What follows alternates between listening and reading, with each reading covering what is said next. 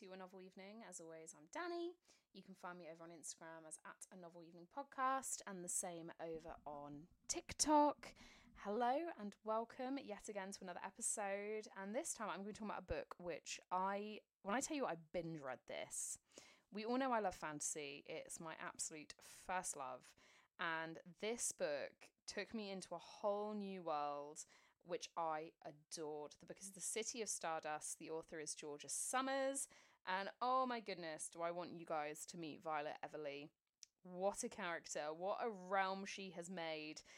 Just, it's incredible. I cannot wait to talk about it. I don't want to give it anything away because I genuinely think people need to pick up this book. You need to get lost in this world.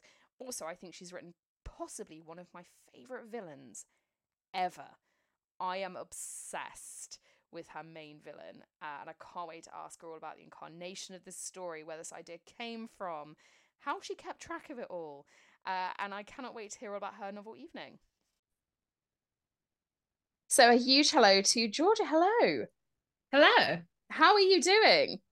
I'm good, thank you. How are you? I am good. I'm good. So first and foremost, remind me of the release date of your book. So let's kick things right off. When is your book coming out into the world? So it came out on the 25th of January. Yes, that's right. I nearly said September. That's not right. So it came out last Thursday in the UK, which is very exciting. And it comes out today in the States. So I had the 2 dates absolutely muddled up. So firstly, congratulations today on our recording day for it coming out in the States. Does it feel real yet that these books are out in the world? no, not at all. We had an event on the Thursday, and it was just, I was like, what do you mean you're not all my friends and family? And I don't intimately know every single one of you. No, but it's been really astonishing. I'm still like, I'm waiting for it to hit me, and I just don't think it's hit me yet. Have you seen your book out in the wild? Have you been out and had a search? Oh yeah, I did. I did that thing where I was like, I'm gonna go into Waterstones Piccadilly and it's gonna be there and nobody's gonna know. It's just gonna be for me. I'm just gonna have a look. And then I did that, and then I went and bought some books. And as soon as I got to the counter, the bookseller was like, "Oh, have you seen it?" And I was like, "Seen what?" And she was like, "Your book." Because she'd sort of recognized me, and I was like, "Oh God, it's so Oh, cringy." Yes, I have gone to see my book, and just sort of pet it gently and be like, "Good luck out there." goodness. But I mean, I'm yeah, very lucky. I have a beautiful proof copy that is stunning. Do you have different designs for the US and for the UK? they're mostly the same actually. So, but they've got very subtle differences, but actually they're both really, really beautiful. I've been so lucky. I mean, and I could say I had nothing to do with it. They've done a phenomenal job really on both sides. So I feel like very, very lucky. Oh my god. I mean, it's beautiful. And I mean, it must feel even more when you see your book and it is stunning. That must feel even more surreal. When you've got those books that, I'm a bookstagrammer, and the one thing I want is for my book to be like beautiful. Yeah, it's been pretty crazy. Yeah, I'm literally speechless at how beautiful they are and how amazing it's been. So let's, for listeners who are not familiar with the City of Stardust, let's dive in with a little bit of an abridged version of what your book is about. Tell us the lowdown. The book is about the Everly family, who are cursed by this woman named Penelope. And every generation, she takes kind of one of their best and brightest. And all they know really about Penelope is that she never ages, she never gets sick, and she kind of never forgives a debt. So Marianne Everly, the sort of one of the sort of the sister of the Everly family, decides to go out into the world to try and break this curse and never returns. And so her daughter becomes the person the curse falls on. And so as a grown up, she sort of decides to go after her mother to try and find her mother and break the curse, and kind of stumbles into this sort of adventure of gods and monsters and these sort of mysterious power hungry scholars who are sort of very sort of seductive and glamorous, but also just a little bit, maybe a little bit evil. So that's kind of what the story is about. I absolutely devoured this book. I loved it. Fantasy is always my first love, and especially when you're giving me new worlds and things I haven't seen before. And I'm gonna say that Penelope is possibly one of my favorite villains of all time. Oh, thank you. Oh, I really like her as a character.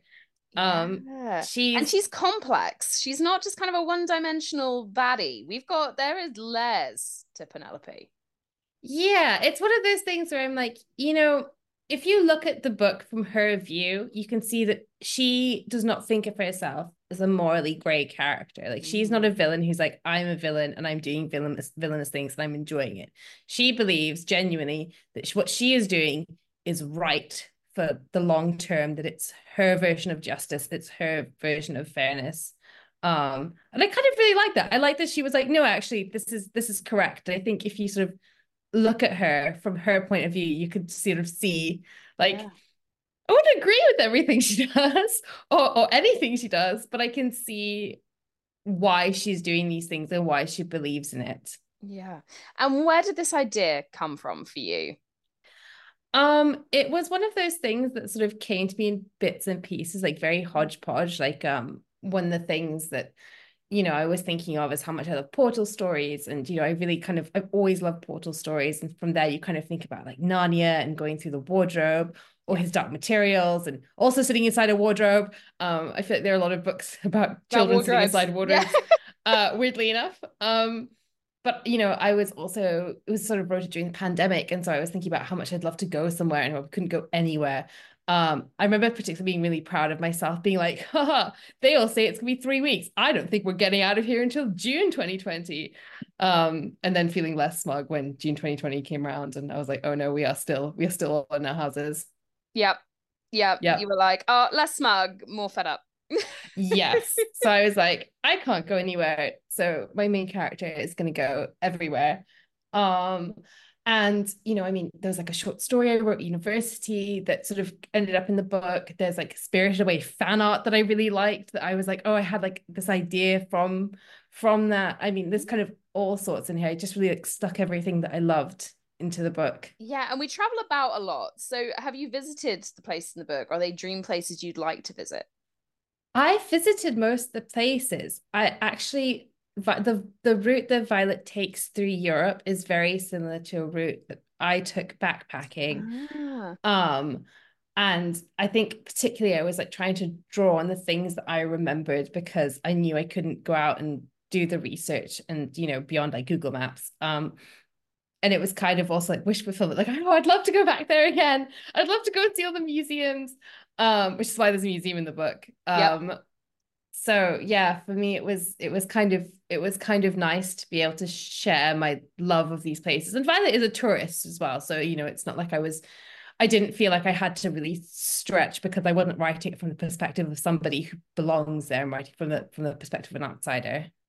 And how much kind of planning was involved in the plot? Because it's quite a complex story, and you weave in lots of different characters, lots of different places, real and created in your mind. How did you find kind of weaving that web?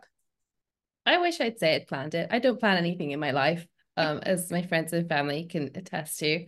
Um, I don't know. The genuine truth is I don't really know. It really came to me in like layers. So, there's characters in there who didn't make it in until the last draft. And, um things like there's like for context, there's like fairy tales that sort of interweave throughout the book. And those didn't come in for I think maybe until like the second draft. And as soon as I Oh, wrote them, I was like, oh, okay, I know where we're going now. yeah. Yeah, there was kind of a lot of, it took me a long time. There was like a really horrible ending at one point where they were just in the desert for hours. I don't know what I was going with that one.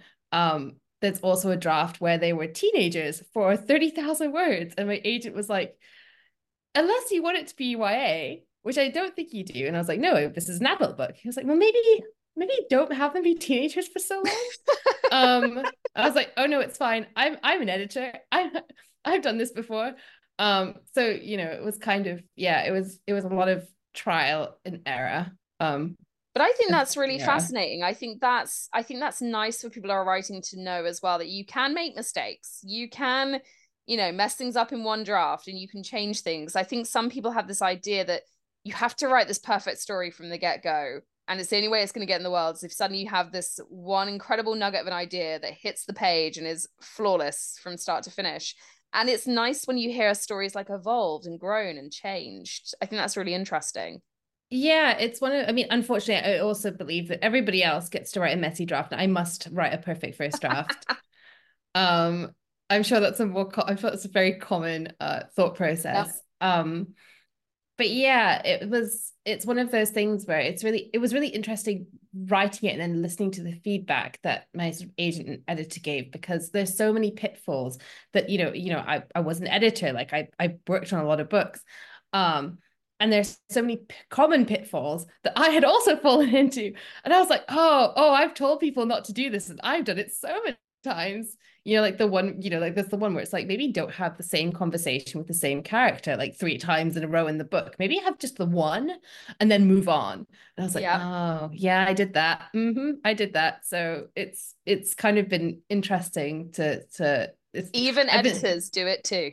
yes, yeah. Like I've been describing it as it's not like a wizard in a tower going like, oh yes, I have got this perfect mix of things and they're going to be perfect. It's like, no, we're all very sadly human. Because yeah, it's like I imagine people think if you've worked in something like editing, you've got the perfect formula. You know how to write the perfect book, and It's like you say, lies. yeah, it's all lies. You're still human beings, and I think it's also the exploring process of writing, right? You're gonna make mistakes because you've got to explore that story. Yeah, I think it's important to do, it's important to do that. And I think, to do what's safe is to limit yourself, or to do what you're very comfortable with. And I was not comfortable with a lot of this. I think this book is, I've drawn drafts of other horrible books before. And I will say like this was very ambitious for a lot of reasons. And it was hard to get right. Hmm. It's a book with a lot of scope as well. I think there's, and I could feel some inspirations coming in little areas. And I really loved that. I feel like there were some homages to other fantasy stories that I really love. And I'm a big fan of I don't want to give things away, but like a hierarchy system, I kind of enjoy. I enjoy seeing that. And I enjoyed the relationship with the scholars. And I think when I don't want to give anything away again in terms of relationships, when you wrote Violet and Alexander, were those characters that were fully formed? Did their relationships change as you were writing? Did they change as characters? Really interestingly, I don't think they did that much. I think I think even in the beginning, it was always really important to me that so Alexander is the assistant to Penelope, who's this woman who's, you know, whisking away these Everleighs and maybe also other people's children. And I think, it's from the beginning of the book, he really doesn't know this, but the Everleighs are aware of this, sort of barring Violet. So, they meet very young, and they're sort of two young people who really left in the dark. And I just thought it was really important for me that they're almost on opposites. They're almost on sort of like parallel paths. Yeah. And then they have this moment where they sort of do come together. And it's sort of, it's that kind of singular moment where I wouldn't even call it like romance, but it's like, what is that? What does it mean for someone to be defined by another person, to Yeah. have this moment that is defining and it's caused by another person on both ends? And then, what happens when that person leaves? Like and then sort of they've left you in this sort of like almost like Yeah. mess of deciding who you are. And then what happens again if you meet later on? So that was kind of what I was thinking of a lot when I wrote the book. And I think you definitely feel, as I was reading it, there's a real kind of strong sense of relationship in this. It really, the central stories, although you've got this amazing fantasy world, it is about the relationships between people, families and kind of found family and the lives you make, which I thought was really beautiful. Oh, I thank really you. enjoyed. I enjoyed that element a lot. And I say, for me, Penelope, I mean, firstly, she must be so much fun to write because she is. I mean, she's everything you want from a strong, badass female villain. Yeah, she was, you know what? She was a lot of fun to write. I think she felt really and it's strange that that kind of core trio felt pretty clear to me, I think, pretty early on. And I think a lot of the subsequent revisions on the book was really about building on that further rather than sort of scrapping and trying something else. Fair. Um, I will say my secret favorite, and he doesn't appear until slightly later in the book, is Caspian Vern, who is somebody who kind of dances around the world of the scholars without really being one. And he's great. Yeah. He's the only one who's having a good time in that book. Everybody else is like suffering, and he's like having parties, and he was great fun to write. Oh, I was gonna ask who your favorite was, right? And I did have a bit of a soft spot for Caspian. I think he's a character. There's definitely more going on there. I like the fact you can tell he's got more going on with him beneath the surface, which I always really enjoyed. There's a lot of secrets in this book. And I mean, in terms of the kind of family relationships Violet has, when you were writing her uncles, I find them really interesting as well. The idea of these two guys kind of being left with this small child to just kind of raise. How did you build these two characters? Because they're very different in terms of brothers and their outlook on life and how they kind of raise this child. I, I really, well, Violet, I knew needed to have a caretaker, and I knew it needed to be somebody who wasn't her Yeah. parents. And originally Ambrose was kind of this like really stuffy, quite sort of older guy. And as I went through, I think I kind of kept thinking about him as like, well, what if he's actually quite young? What if he's the sort of the youngest Everly brother? It sort of goes Marianne, who goes missing, Gabriel, who's I always think of as leather jacket uncle, because he has a leather jacket and he has a sports car that's really hideous. And then you have Ambrose, sorry, who's jumper uncle. Because I mentioned jumpers quite a lot in this book. I was really cold, I think, writing the majority of this book. You could tell everyone's in a jumper. Yeah, everybody is cold and a little bit unhappy. And so I really like the idea that, that neither of these people are really prepared to be parents, and also that they've got quite a fractious relationship with each other. And they Yeah. both kind of resent each other, I think, for different reasons at the beginning of the book. And they both have very different views on Marianne, who's sort of the eldest sibling. And there was just something really intriguing to me about that kind of family dynamic where, they love each other, but very imperfectly. Yeah. And I love that Violet is an only child and you still have the kind of sibling dynamic, which I really enjoyed. And my next question, which you may or may not be able to answer, is what comes next for you? Okay, so the next, I think I can say a little bit. The next one is another standalone fantasy, and it is basically about a book thief who inherits a magical bookshop, only to sort of stumble into this kind of murder mystery. There's ink magic. There's a shady society of booksellers who would rather like to get their hands on this magical bookshop as well, and may have done some pretty nasty things to do so. There's also a rival bookseller who I've been describing as having the dress sense of like a sexy undertaker, who would also quite I like was to like, get I this. just tried to pitch that so vividly in my head. I was like, what would that be like? He wears a lot of black. We're down. We're down for a lot of black. Yeah, so he's also trying to get hold of this bookshop. So yeah, that's kind of what I'm working on at the moment. I mean, you had me at magical books, and then it just kept going. And when you've got like ink magic, this is one for the bookworms. I can see on your face, you're like, yeah, the bookworms are gonna love this. I hope so. I hope so. I worked as a student as in a rare books library, and then I worked as a bookseller for 2 years, which editor. So I like to say I've seen like the life cycle of a book. So a lot of all my weird and wonderful time, I think, I'm just gonna stick it in there. Oh, I love that as well, though, because I think, yeah, you can tell your passion for books, which is such a neat segue. Because I now have very high hopes for your novel evening because you work with rare books, you've sold books, you've edited books, you've written, but you have a plethora to go from here. So no pressure, but I'm pinning my stakes on you being pretty good at this. And you already told me when we first met that you already have ideas. So I'm Oh, I like, have a list. I have a list. ooh, okay. So first and foremost, where are we going to go for your evening? So I thought about this for a while. I was tempted by like a Game of Thrones feast because I feel like the food would be good, but then there would be lots of murder and that would be bad and maybe not conducive to We see their weddings. It's not a good. good yeah. So I was like, you know where we should go? I don't know if you've read Sabriel by Garth Nix, but they have this house. I haven't, and it's so high on my list, and you're going to sell it to me now. It's so phenomenal. Oh my gosh. Okay, so they have this house in it that sort of basically it's called the Aborson House, and it's basically where the people who sort of kill the dead go, and it's kind of a sanctuary, and it's also sort of a quite mysterious house. It's got a lot of history. And the one thing that Garth Nix does so phenomenally is with his world building. He really just gives you like a glimpse of what this sort of world used to be like, because it's a world that's sort of largely like past its grandeur, and you're Mm. really only getting glimpses of its history, but you really do feel like you could just kind of like step off the page and keep going.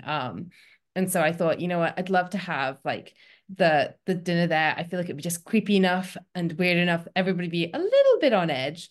Oh, But okay. they've also got sendings who would like, dress you up nicely and put down the food really nicely. So, kind of creepy but glamorous. Creepy but glamorous. Okay, okay. Interesting. I like that. A little bit of kind of the faded glamour, a little bit kind of chipped around the edges. I like that. Yes. Okay. And are we eating anything in particular for this feast? I don't know if there isn't a lot. I don't think, as far as I recall, there's only one real description of food, and that is the description of lemons in an inn later on, because the soap smells like lemons. Okay. I'm not sure we can just eat lemons for a meal. Maybe we'll have like lemon soap in the bathroom as an homage. Just to bring that forth. Okay. Okay. So we're in our beautiful setting, a little bit creepy. Who's the first person who's coming? So I think it has to be said, Gideon from Gideon the Ninth. Um, Oh, yes. Yes. Oh my God. Also, what a person to have at your. I think, I actually think she would get along really well in that setting. There's dead in Sabriel. There's also dead in Gideon the Ninth. She's got a sword. She's really equipped to deal with both of them. So I think she'd be quite a fun person to, Yeah, she's you got a just feel like, smart mouth. She's funny. yeah, she'd be good conversation. Yeah. And you would know if she wasn't having a good time immediately. Yes. Yes. Like I feel like things would happen. So it'd be memorable if nothing else. She's gonna say something that will upset somebody, or she's gonna bring. I mean, also, we kind of love that at a party when you've got somebody who's a little bit inflammatory and you don't know where they're gonna go. They're a bit, a maverick. I like that. Yeah. I'm up. So I think like she would make a great pairing with somebody like Granny Weatherwax from the Terry Oh, Pratchett books, because I feel like you've got somebody who's essentially, they're two very different forms of cleverness, but oh, equally stubborn. that is such a pairing. Like That could Gideon be that could could be be. explosive. That could be. You just don't know where that's gonna go. No, I reckon they'll probably sit at the opposite ends of the dining table just for like safety purposes. But I also feel like I could see a sword fight between them, or possibly teaching Granny Weatherwax how to fight with a sword. Yeah, and I could see some witty retorts being thrown back and forth. I think they would really get on. Okay, this is bold already. I'm gonna say that straight out the gate with two characters these are bold choices. And then I'm just gonna say he's gonna have Hosier, because I feel like he is, if there is one person who's actually who is like a real person, I feel like he is the fantasy man, um, who sort of belongs in the genre. You could see him being there, like, I don't know why I'm here, but I'm gonna write a really great song about this. I saw Um, him this year, and honestly, I when he sings, I know Gaelic is a real language. I'm aware of this. My family are Irish, but for some reason, it is like he's singing to me in like pure Elvish. Like I want to, wherever that's come from, I want to travel on it. I want to go to the realm that he's come from. he's having a good time. I think he'd be puzzled, but I feel like he'd probably be the most polite house guest. I feel like he's quite shy as a person. I don't know. Whenever I've seen interviews and things, I feel like he's quite quiet, but just sing. I'd be like, just sing for us. That's all we And need. you know what? He's our entertainment for that night. Yo, man, that would be. I feel like Gideon and Granny Weatherwax would be an audience unlike any he would have had Exactly. on their I own. would also I have three more guests. I feel Okay. like it's like a proper You're it's like a winning so proper hard. Right? Every party. single one, I'm like, yeah. And then you threw Hosier in. You've already won. You're my favorite guest. No one has ever done that. We've got Edward Cullen, because you know what? I Okay. feel like I'm like, oh, she was doing so well. no, yeah, no, we've got Edward Cullen. I feel like he would be a vibe. What kind of I just want to meet him. Like, it's fine. Like, he doesn't have to be a good guest. I just want to meet him. When you say you think he'd be a vibe, I would like to delve a little more into what you mean by that. I just, we've got our really energetic people. Okay. We've got our like quiet musician, um, who may or may not be real. And I just feel like we need somebody to like bring the mood down a little bit. He needs to be like the awkward party guest, the one who's like, I can't eat food. Um, I'm just gonna sit here and be pale and glitter a little bit for us. Is he kind of Robert Pattinson-esque Oh, looking? Or very, oh, absolutely. right. So Yes. this I feel like I understand the motives a little more here. I'm not mad. I think he's a beautiful chap, and I'd be very happy for him to adorn a table looking good. Just I think for me, it's some of the like more morose, like mopey. Just let's see if we can give Edward a good time. Do you know what I mean? Just for once. Yeah. I See if we mean, can I mean, just if he gets mopey, that's when you lock him in the bathroom with the nice soap. Well, we'll just leave you to with it. the lemon, Enjoy your sniff the soap. lemon soap. Yeah, just go in there and Exactly. smell the soap. I yeah, maybe we could just, take his mind off Bella for a night. He could just I'd like to see Edward cut loose. I'd like to know what that looks like. Yeah, I think that'd be quite frightening, actually. Okay. We are trying to remember. He's about, we'll find him like drinking Hosier or something, and the whole night will be ruined. Oh Okay. God. Um, and then finally, I don't know if you read the Mediator books by Meg Cabot. They're like an old series. Oh, no, tell me more. I've realized that all these people are either like ghost fighters or undead or Hosier. Um, but basically it's about this teenage girl called Suits who can see ghosts and if necessary kick ghosts butt. I think that's an actual quote from the book. I really loved these books. Um, and she moves to California and she moves into this beautiful old house and there's a cowboy ghost called Jesse who lives in there. Um, and he sort of is of course just ever so slightly older than her, he's like I think he's like 19 to her like 17. Ah, but he's a ghost. And he's a really hot ghost and he was murdered and he doesn't know what, like he doesn't really know who murdered him, and he helps her on her ghost quests and they do have ghost romance. And I'm just like, you know what, I feel like I would also just like to meet them, to be like, you were my childhood, welcome. Yeah, and do you know what? This is the right setting. The nice thing, with maybe the exception of Hosier, is that everybody here is not going to be phased. But I mean, I don't know. Hosier seems like a very laid back chap, and he seems quite spiritual in his songs and his writing. And so perhaps actually we're not giving him enough credit for the fact that he maybe would be kind of unflappable. He's like the only person who doesn't have anything to do with like the like dead people in this setup, because everybody here is like a ghost fight. I feel like Granny Weatherwax must have fought She's ghosts in her dabbled time. in death. Yeah, you're no, she's done Or something with ghosts or they are undead, whether they're a hot vampire undead or, like quite literally a ghost. I mean, that's So intriguing that you put like a necromancer into the fold with ghosts, with yeah, this could go anywhere this eve. I'm not gonna lie to you. exactly. There could be But hot, undead necromancer romances happening. also there could be, or just like necromancer death. I'm not sure everybody would come back. No, Um Hosier will just be singing away, bit of Jackie Wilson in the background as everything's going on. Do you know what I mean? Stuff is yeah. flying. But He's it would just be singing. memorable. It would be memorable. Okay, I like this. It is definitely that I want to go to this evening. And something I don't often say that. This is what I genuinely for Hosier alone in this Exactly. eerie, He's the creepy draw. place. He is the draw. I mean, Edward Cullen, if I couldn't get He's the Hosier, do you know teenage what I mean? draw. Yeah. Yeah. I think maybe I'm slightly too, maybe I was a little too old for Twilight. I think the books kind of just skipped past me and I kind of just got handed the films. And I have read the books, but I feel like maybe I was just that little bit too old. Oh no, I mean, I've had to tape my copy of Twilight together. My cat is called Bella and she's 50, she's old. She's gonna be 16 this year. So like that's how you know what the timing was. That's how you Um can tell. Did you buy the Edward? Was there an Edward version of Events book that came out, like told from Edward's oh perspective? yes, I did buy that. I got halfway through it and I was like, I really don't need to relive this portion of my life. As joyful as it was. And it was. Sometimes nostalgia needs to just be nostalgic. Exactly. Exactly. That's really Um, but I did read up until the past scene. I was like, this tracks. this is accurate. Okay, just as I remembered. So, is there anybody that is not going to be welcome at your evening? Yes, Jacob would not be welcome at evening because I just feel like Oh, that would be all kinds of like I feel like we've already got like the necromancers versus the dead people. We should maybe not have the necromancers versus the dead people versus Edward versus Jacob. And I just Um, also they're both very sulky when they're together. It's all a yes. bit. I'm trying to think of a way of putting this politely. It's a bit kind of sword fighty in the old school way. You know, we Yes, don't need a measuring contest. You we know, do not. We do not. And Gideon would not even. Can you imagine if they started the thing? Gideon would be in there. oh my God, that would actually be a fight. I think we would go from like tense to like a full-on fist fight.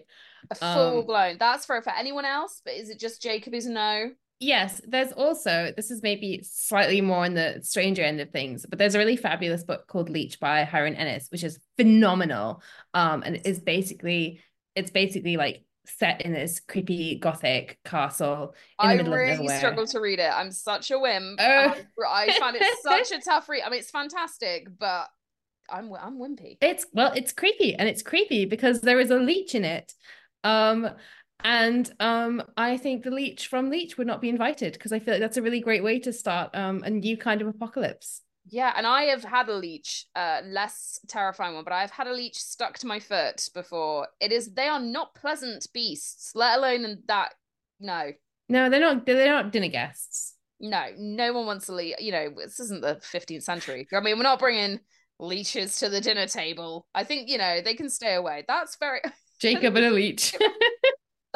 That's a book title or a band name. Jacob and the Leech is a band somewhere someone needs to make, or Hosea needs to write a song called Jake. That'll be the song name.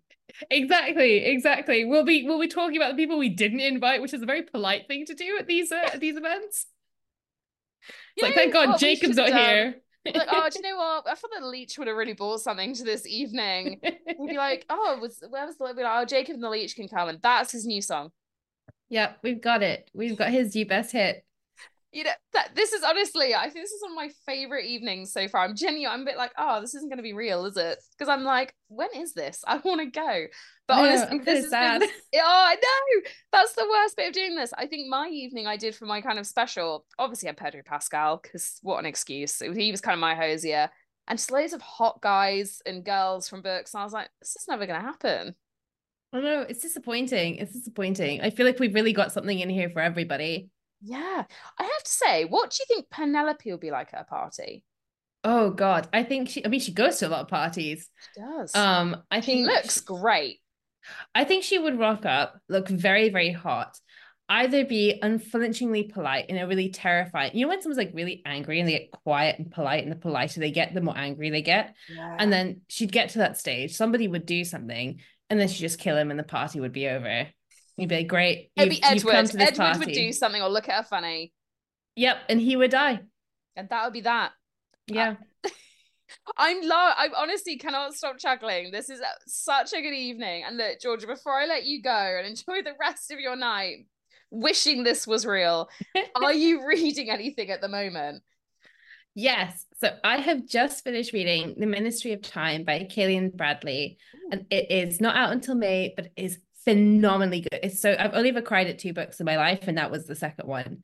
Oh my Um, gosh. it's so good. It's basically asking the question, like, what would you do if you could expatriate certain, historical figures who are kind of dead or dying, and bring them to our present day?